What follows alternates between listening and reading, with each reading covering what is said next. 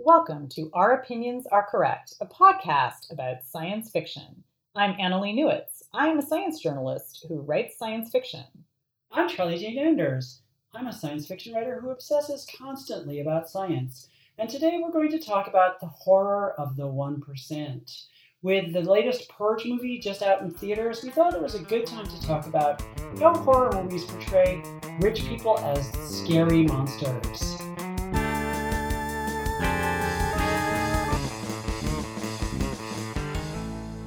I'm obsessed with the Purge movies, especially the second one, which I just thought was amazing. And I kind of liked some of the stuff about the first one. But the Purge movies are all about rich people basically like having an excuse from the government to hunt the poor for sport. Our neighborhood is under siege from a government who doesn't give a shit about any of us. At the Siren, all crime, including murder, will be legal for 12 hours. The fact that it's become this huge runaway hit series really seems to indicate that it's hit a nerve in terms of its depiction of class warfare and the rich as like predators.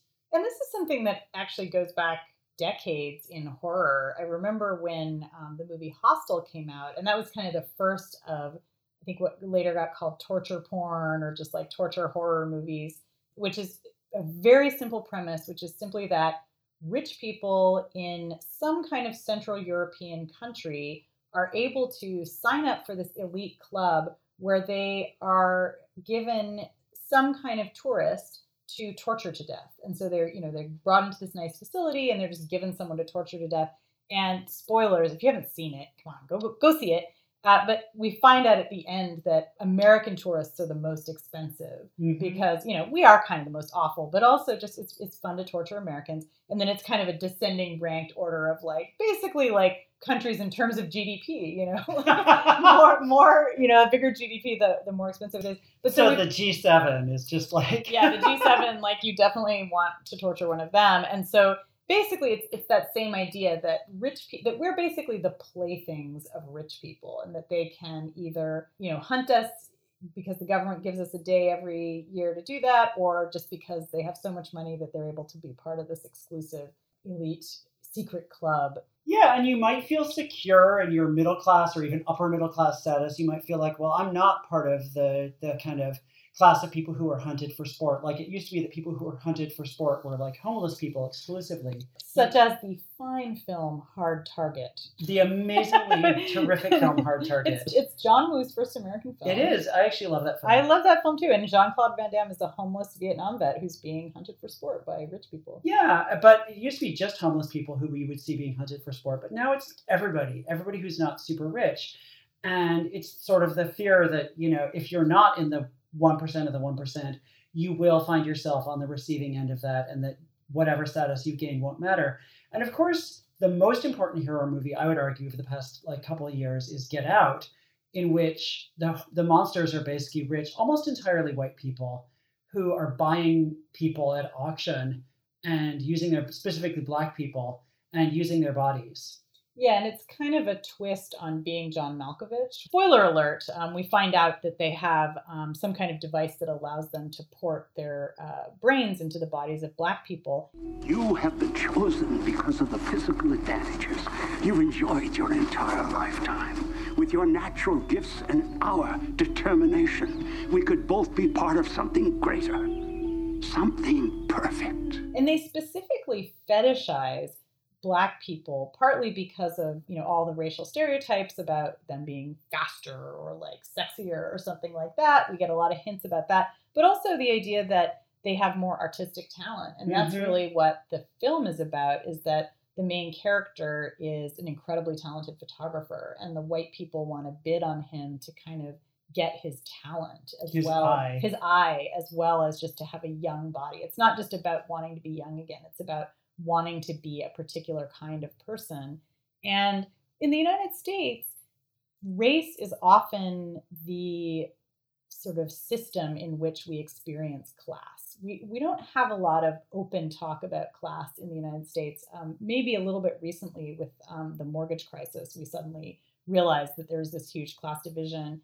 But generally, when we think about racial identity in the United States, that is our way of kind of talking about who's rich and who's poor. And so I think that's why Get Out really fits into both the genre of Black horror, but also the genre of economic horror, class horror, because it's really kind of all bound up together.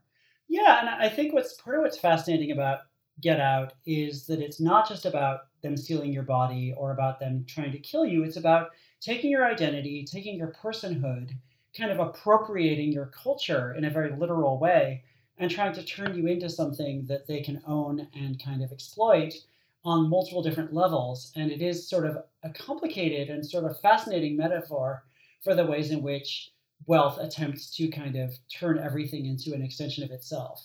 Yeah, it's about appropriation. The reason why minority groups whose work is appropriated get so pissed off about it is because it's not just like, oh, you stole my idea. It's like, and you made a shit ton of money off of it. It's an economic form of oppression.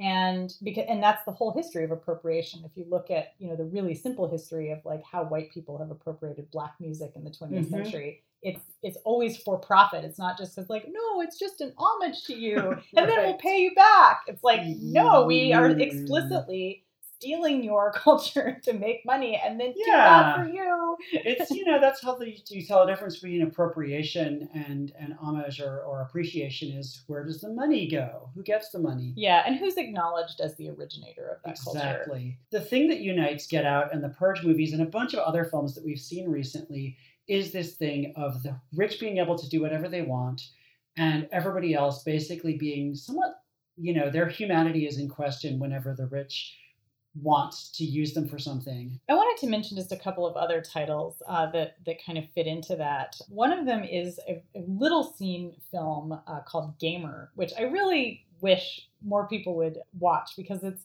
a delightful sort of body horror sci-fi film where the rich are able to appropriate the bodies of poor people in kind of like, it's kind of VR, but you're actually taking over the body of a real person. So that person becomes your avatar. And so it's about this rich kid who is constantly using the body of this really burly prisoner and, sending him into war games and things like that. And the guy can be killed, and so, the rich kid back home in his room won't be killed, but his human avatar will be. And of course, people are using this technology for violence and sex. And it's just this sort of raw representation of what does it mean to be rich and how appropriation works, but also how rich people use and abuse the bodies of poor people. The other one I was going to mention is a classic from the 1980s called Society. My favorite. Yeah, directed by Brian Yuzna, who is really a mastermind of body horror and sort of B movies that are way, way better than you would ever expect. And it's just, it's your usual story about how aliens are running the world. People in Beverly Hills, where the film is set, are all basically aliens. But, they like to eat people. And the best way to eat people is to adopt humans and make them think that they're your kid. And then at a certain point, when they reach a certain age, you get together with all your alien friends. You merge into a giant sexualized blob of throbbing flesh. The Shunt. The Shunt is the name of the person that they're going to eat. Oh, okay. So, yeah. No, I've not that I've watched this film like 90,000 times. They go on this hunt for the Shunt, and it involves, just sucking all the meat off your bones. It's quite disgusting. But it's also, again, it's this very literal representation of the rich eating the poor. Yeah, and it's interesting because part of what makes horror movies so effective at depicting like the awfulness or the kind of scariness of extreme wealth, especially existing alongside poverty or people who are struggling, is that it is kind of obscene. Like we use the phrase obscene wealth a lot.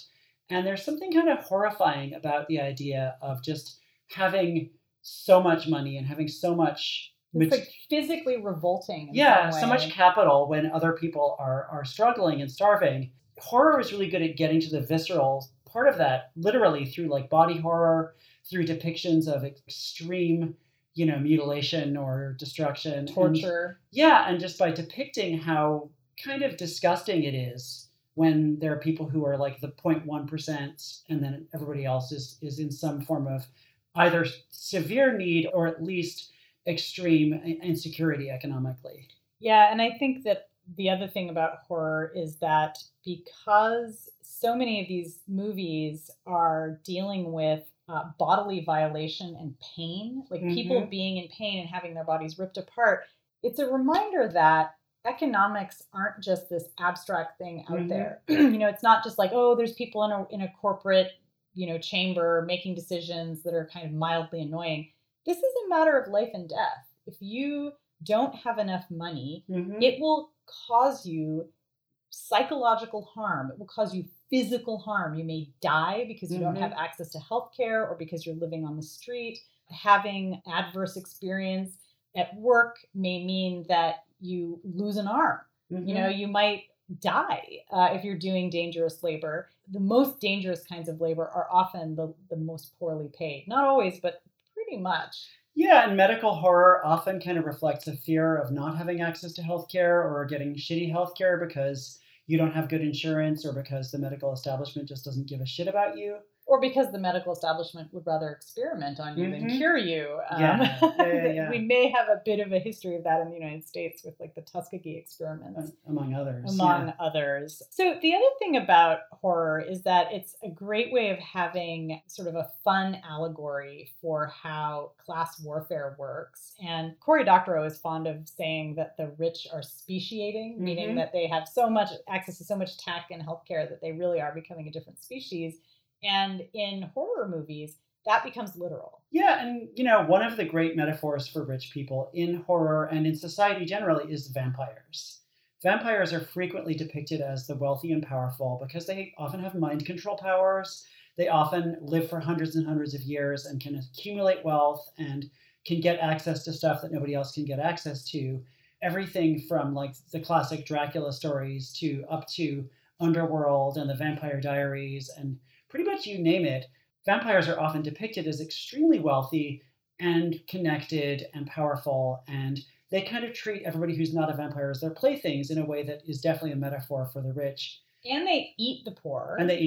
So just like the rich people in society. And also, Karl Marx in Capital uses vampires as a metaphor for the rich. So even Karl Marx was, indulging in a little bit of horror movie writing or horror story writing. I did not know that. Yeah, so Marx was a horror fan. He was a horror fan. He does bring in a lot of weird kind of imagery of the undead, and he feels like the rich are like vampires because they actually are sort of feeding on the death of other people because the way that they extract capital from workers, in his view, in Marx's view, is by paying them less than they're worth.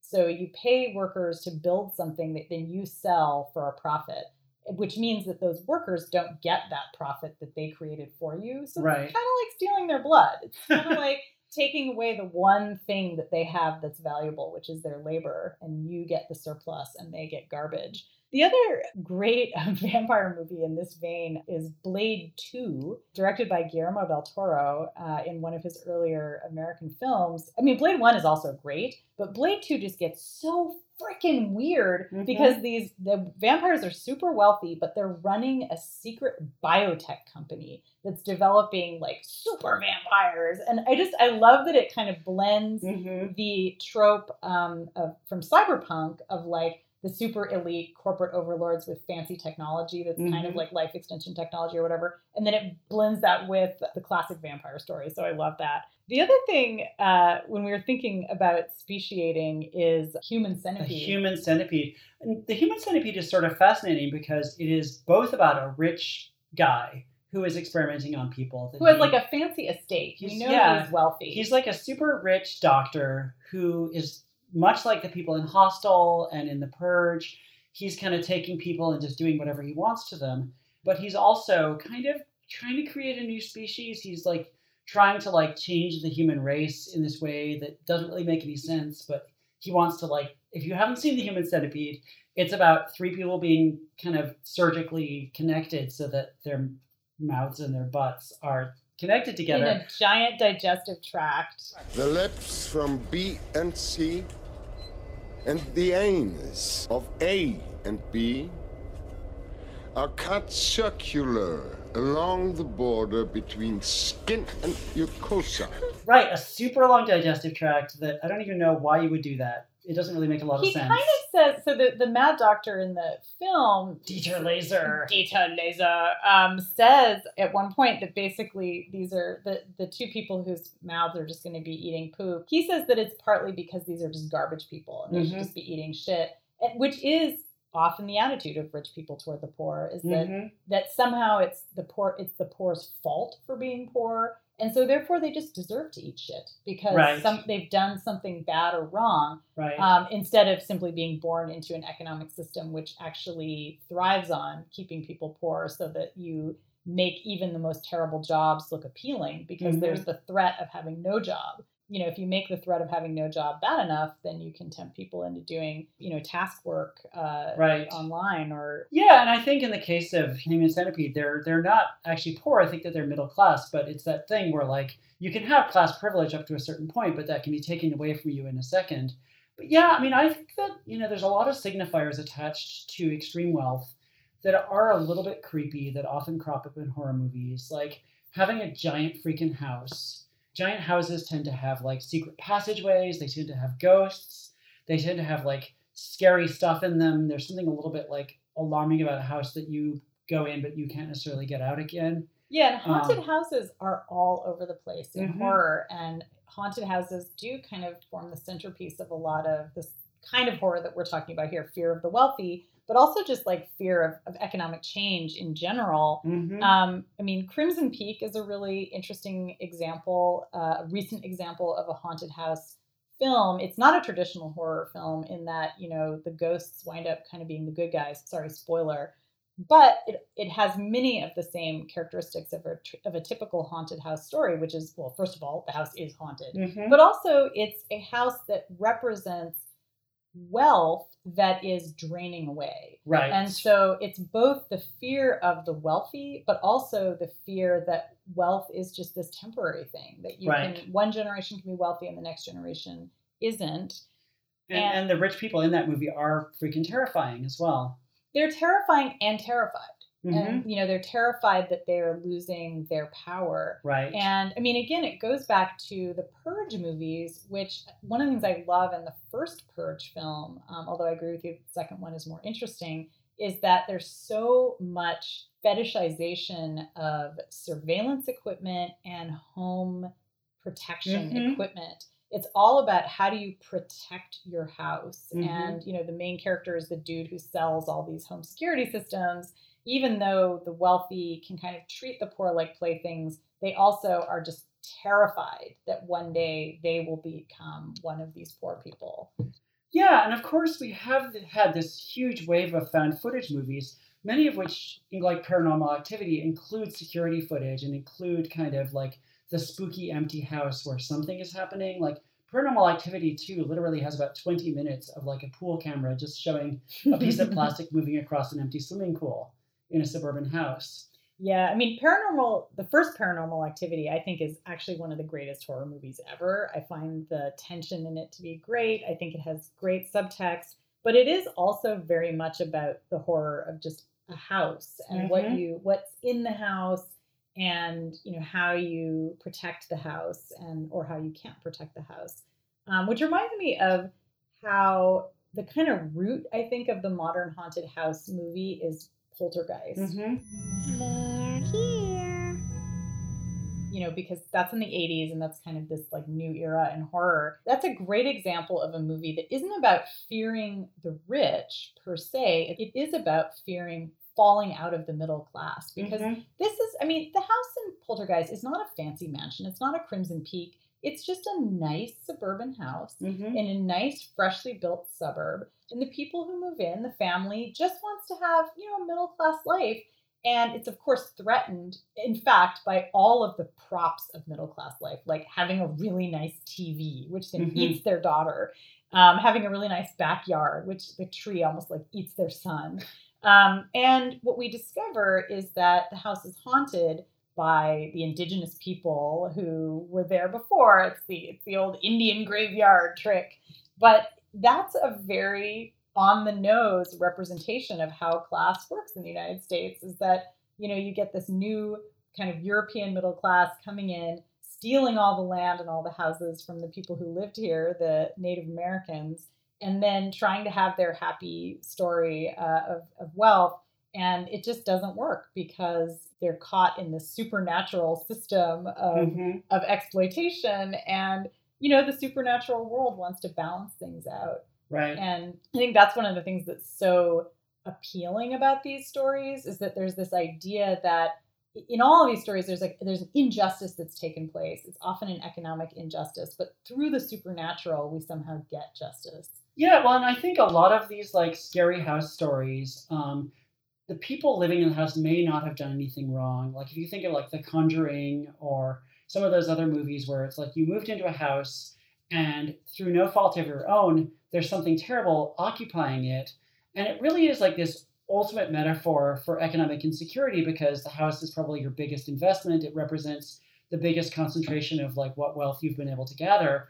And then the walls start melting, or there's like bugs everywhere, or the toilet is exploding. Yeah. And like, sewage is flying out of the toilet. Or it's like this huge metaphor for what if I lose everything? What if like my kind of scratching, my kind of like clawing at the edges of middle class status just falls apart. And I think that insecurity, that kind of fear of just like, I'm going to lose all of my status and just be like turned into nothing, or, but lose my house and be like underwater economically, is kind of a byproduct of the concentration of wealth in the hands of relatively few people as an accelerating trend. And so even if you don't have rich people as a scary force in a lot of these movies, the insecurity of not being able to catch up or stay apace with like everybody else in a world of increasingly concentrated wealth is kind of at the root of a lot of these movies about economic insecurity and houses. And there's been a lot of talk about how the Home Invasion movie, which there's been a million of recently, is kind of partly about like, what if poverty starts coming into your safe house that's supposed to be like your guarantee of middle class status. And it is kind of this metaphor of just like insecurity and feeling under threat. Yeah, Barbara Ehrenreich wrote a book back in the 1980s called Fear of Falling, The Inner Life of the Middle Class. And it's basically just a book about middle class psychology, which I think is still extremely relevant, and how at the base of this psychology, it's not about feeling like, I'm great, I've got it all. It's just utter terror, constant terror that you're going to lose your class position, you're going to lose your property, you're going to lose access to healthcare. And I think you're absolutely right that like lurking beneath that really is a fear of the wealthy, again, because the more wealth is concentrated, the more you get things like the mortgage crisis, which is basically vampires trying to suck away all of our frickin' blood. Yeah.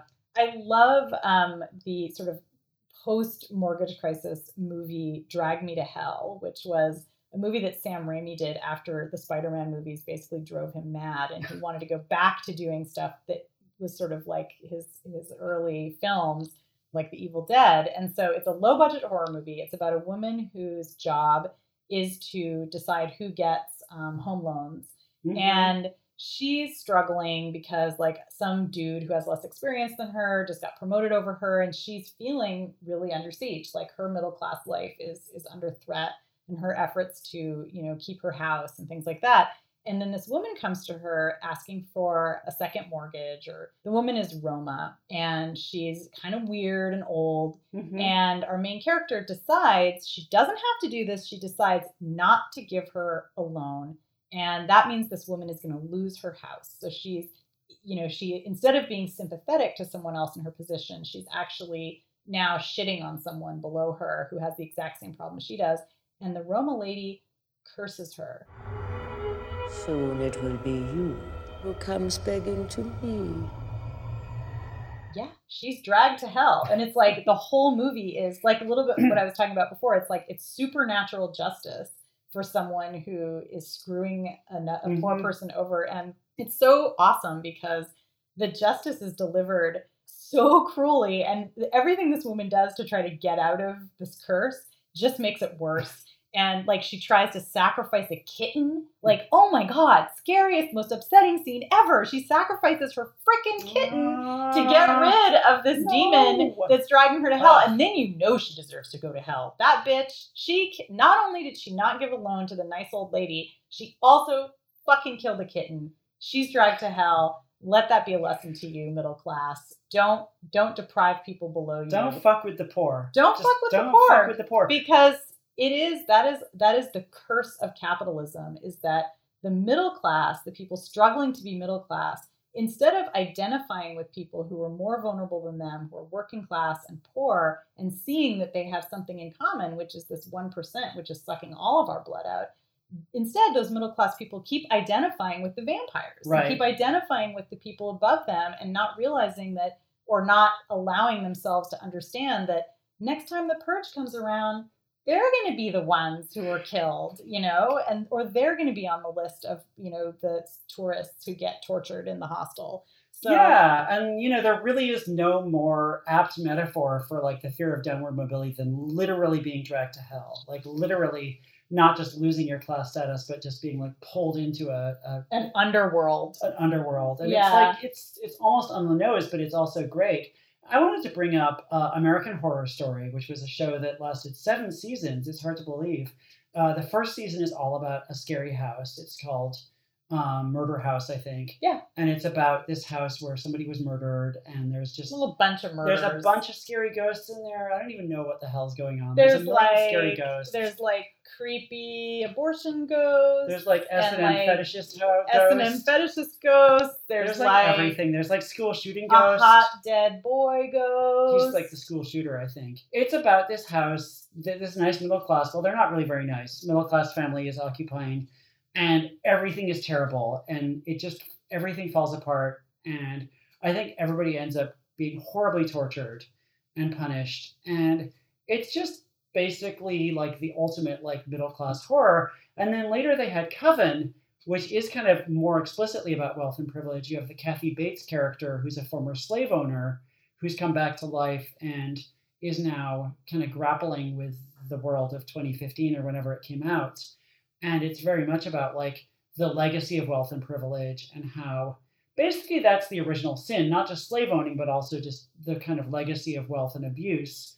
Yeah, because the house in Coven, it is also centered on a house, and it's the house where the witches are being trained by, the younger witches are being trained by the older witches. And it turns out that the deep history of the house goes back to this woman who was doing... Right.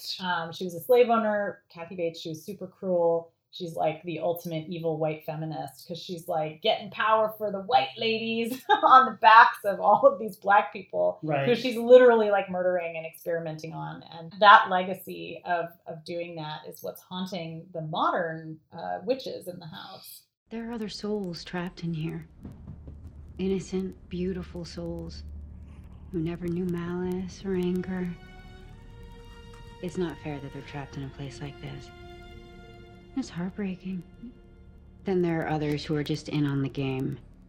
They're bitches. Part of it is this idea of, as well as wealth in the present day being this kind of scary, somewhat monstrous force, it's also that a lot of wealth is built on injustices in the past, like the Indigenous Peoples Graveyard that we talked about in Poltergeist, but also this scary evil slave owner, and just generally this legacy of horror that people just think, well, it's in the past, we don't have to deal with it, but actually it really isn't. Yeah, that's why I think so much of the haunted house story, it is about the past coming back. Ghosts and the undead are always, to me, about unfinished business from history. And I think that's why there's so much of Black horror is about ghosts and revenants.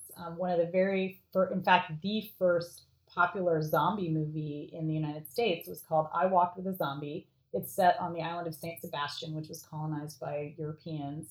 And it's explicitly about a family that was a plantation-owning family that tormented its Black workers and Black slaves, and are still tormenting them. They're nominally free, but still working the plantation. And the white woman who runs the plantation has appropriated the voodoo traditions from the locals. So it's appropriation, And it's just like straight up colonial relationships. And it's also, again, a very satisfying narrative of revenge, where the Black characters are able to get revenge on the white family by, of course, using voodoo and various other means, more direct means, direct action, which is also helpful in a colonial situation. And that kind of goes right up into the present, where you're seeing films like People Under the Stairs in the 1990s, which is also about white people in a Black neighborhood screwing over the locals and getting their comeuppance, right up into Get Out, where we're seeing the same kind of narrative of white people stealing Black bodies and appropriating them. So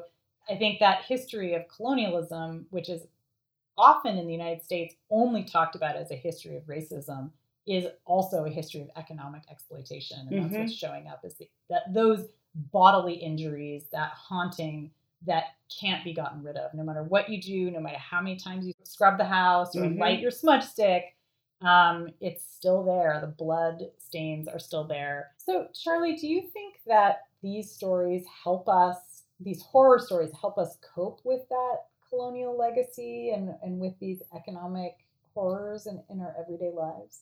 I mean, I think they kind of do. I think that part of what you were just talking about with like the legacy of colonialism is interesting, because as white middle class people, we're trained to think of ourselves as innocent and like completely... Well, that's what other people did. Yeah, exactly. It was other people that did it. And really, we're just doing our best. And I think a lot of horror movies kind of satirize that or undermine that, while also kind of playing to our insecurities and like kind of literalizing our fears in a way that also kind of maybe hints at us that maybe you're not completely innocent.